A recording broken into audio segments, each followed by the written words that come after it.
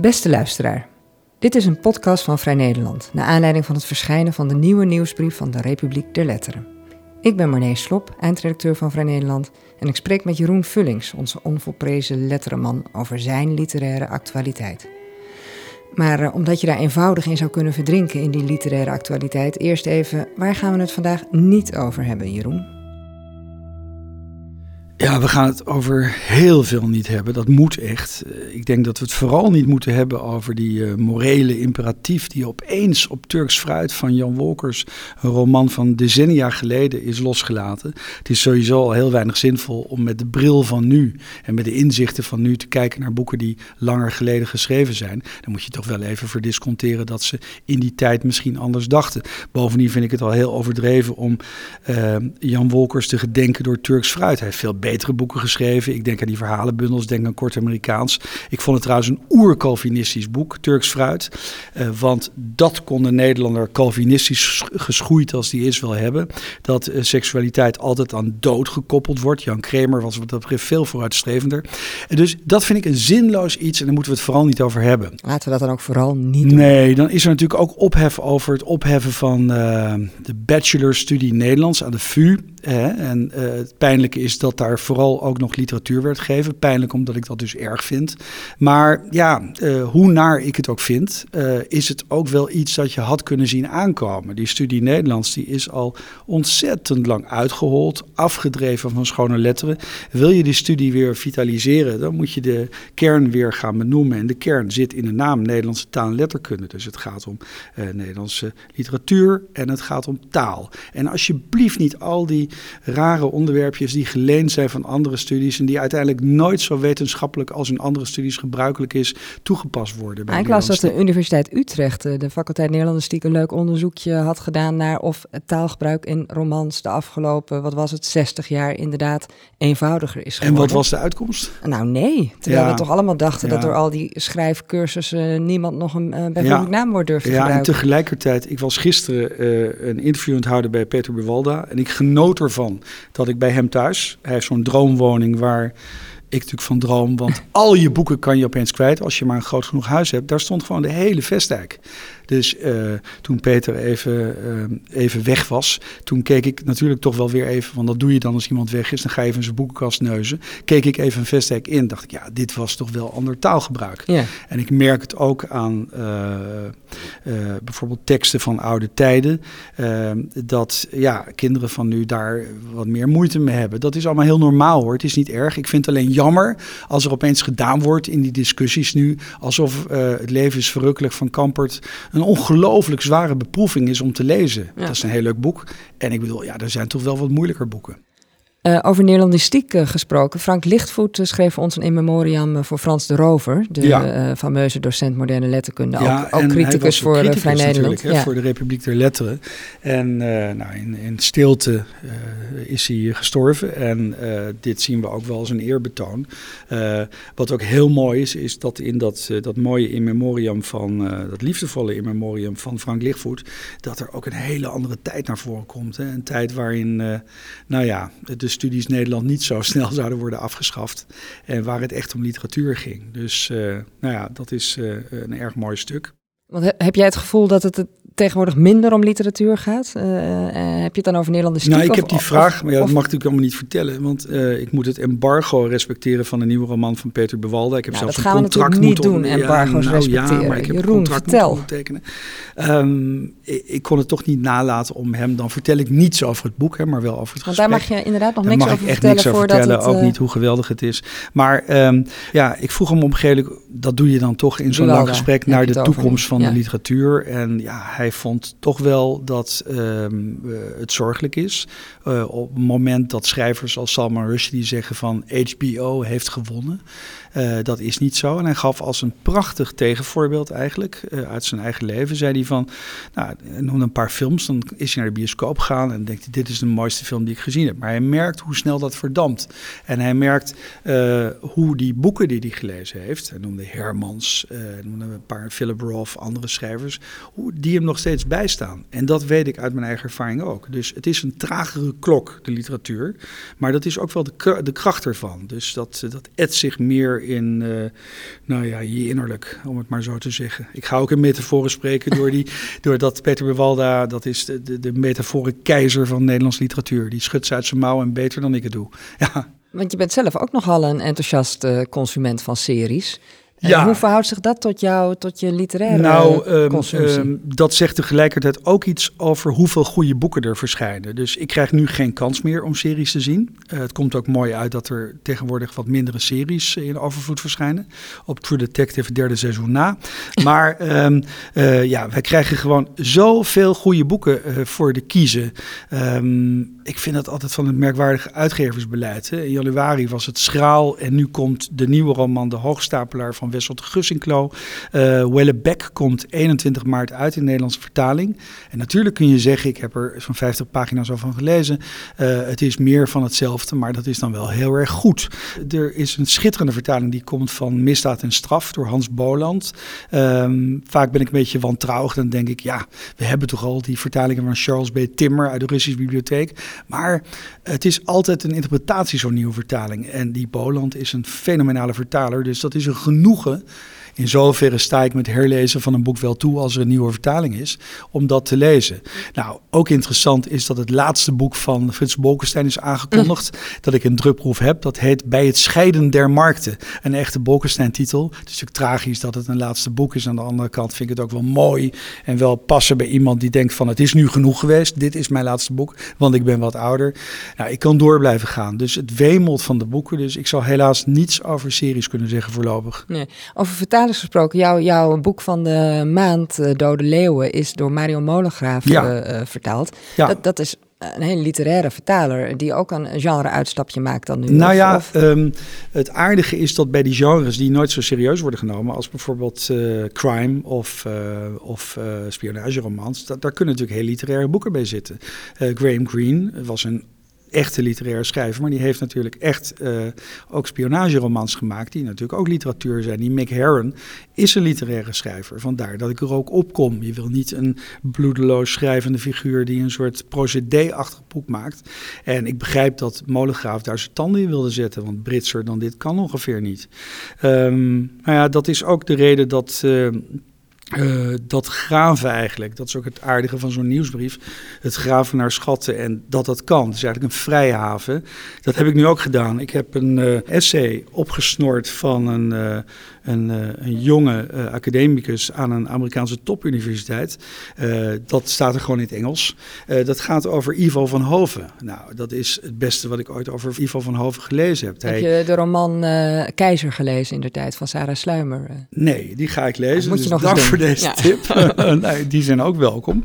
Maar wat ik heel mooi vind, ook al is dat stuk misschien maar voor weinig mensen, want je moet in Ivo van Hoven geïnteresseerd zijn, is dat zo iemand vanuit het vuur van zijn passie, die heeft gewoon helemaal zitten duiden wat Ivo van Hoven in zijn theaterstukken maar precies dat is een Amerikaan, die heeft zijn New Yorkse producties gezien. Sasha Cadario, dat is iemand die hem in ieder geval waar hij kan helemaal achterna reist. En dus gewoon, en die heeft haarfijn benoemd hoe vernieuwend het is wat Van Hoven doet met zijn benadering van het fenomeen tijd. Hij laat alles in tegenwoordige tijd plaatsvinden. Nou, dat voert wat ver. Zo'n stuk staat erin.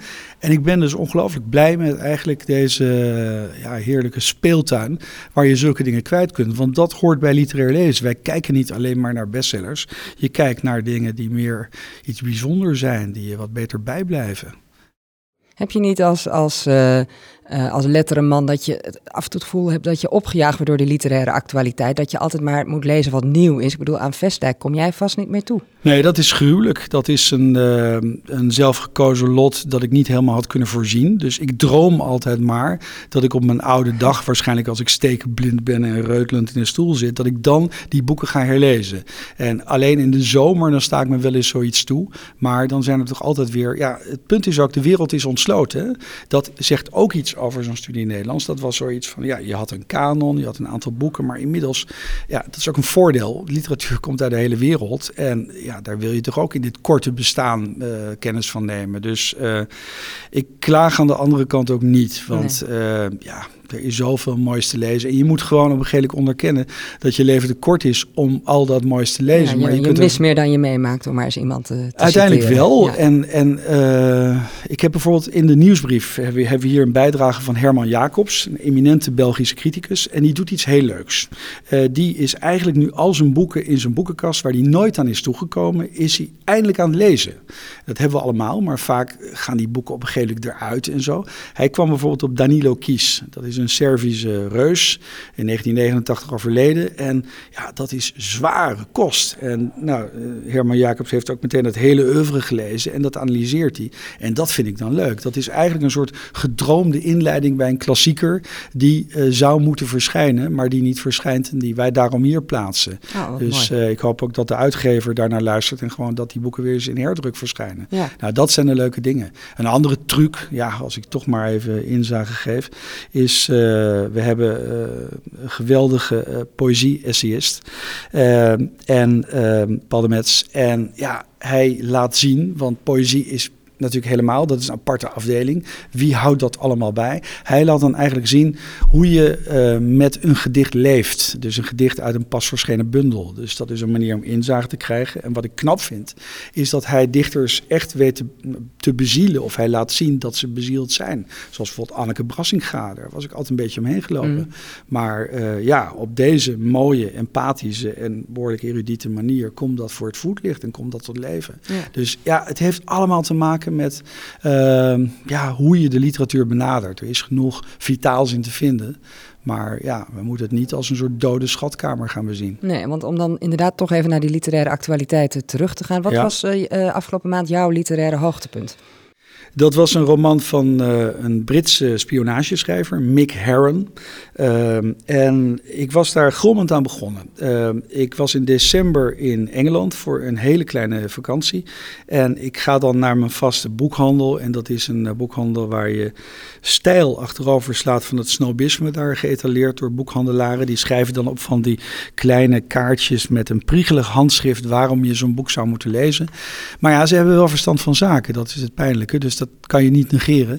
En ik zag opeens bij een boekje, een kennismakingboek met het oeuvre van Mick Herron, The Drop, een novelle, zag ik staan, hij is de opvolger van Graham Greene. Hij is de opvolger van Ian Fleming, dus van James Bond. Hij is de opvolger van John le Carré, ook iemand die ik zeer bewonder.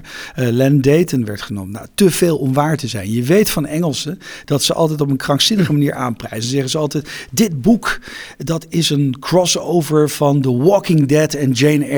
Nou ja, onzin. Dus vandaar, maar ja, toch maar gekocht. En ja, het is geweldig. Dus er is net een boek in Nederlandse vertaling verschenen, Dode Leven. En het nieuwe aan dat spionagegenre, waar ik sowieso al van houd, is dat nu eens een keer op het smoezelige, op het half mislukte daarvan gefocust wordt. Dus in plaats van dat mooie, glanzende hoofdkwartier bij Regent Park, dat je altijd in series als Spooks en zo ziet, is er een heel vies kantoortje boven een sloeberige Chinees restaurant. En daar zitten de mislukkelingen van de dienst. De mensen waar ze van af willen. De mensen die het verkloot hebben. Die te vaak naar een fles grijpen. Of die onbetrouwbaar zijn. Of die cruciale fouten hebben gemaakt. Doordat ze een floppy disk, in die tijd hebben we het nog, in een metro hebben achtergelaten. En de volgende dag was dat voorpagina nieuws in de kranten. Nou, en die mensen die azen op een kans om weer terug te komen. Ze worden trage paarden genoemd. Dat geeft ook al iets aan. En ze willen weer leven worden. Nou, wat er gebeurt is dat er een andere, zeer, moet je het zeggen, aan lager wal geraakte oud-agent, die achtervolgt een Rus uit zijn verleden en dat loopt verkeerd af.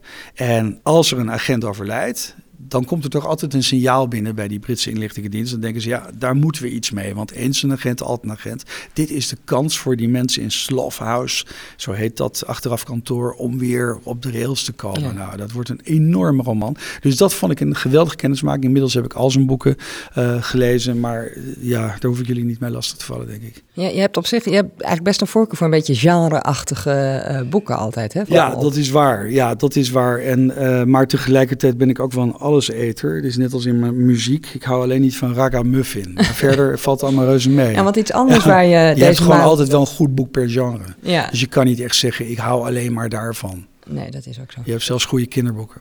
Ja. En iets anders waar je de afgelopen maand nogal druk mee was, weet ik uit betrouwbare bron, is historische boeken. Dus daar worden er ook een paar besproken in de nieuwsbrief. Ja, dat is geweldig. Er komt een special. En die gaat over geschiedenis. En ik vond het een droom die uitkwam, dat ik die met alle andere mensen van de redactie heb mogen maken. We gingen uit van het idee, geschiedenis is populairder dan ooit, maar buiten de universiteit. Het is niet zo zieltogend als Nederlands, het aantal studenten, maar geschiedenis is niet meer een heel erg geliefde studie zoals rechten dat is, of bedrijfskunde, het nieuwe rechten. Dus wat je hebt is dat mensen overal boeken over willen lezen. Dat er prachtige boeken verschijnen. De Bourgondiërs van Bart van Erlo. En noem maar wat. En dat mensen zich verkleden als Franse huzaren. Je kan het zo gek allemaal niet bedenken.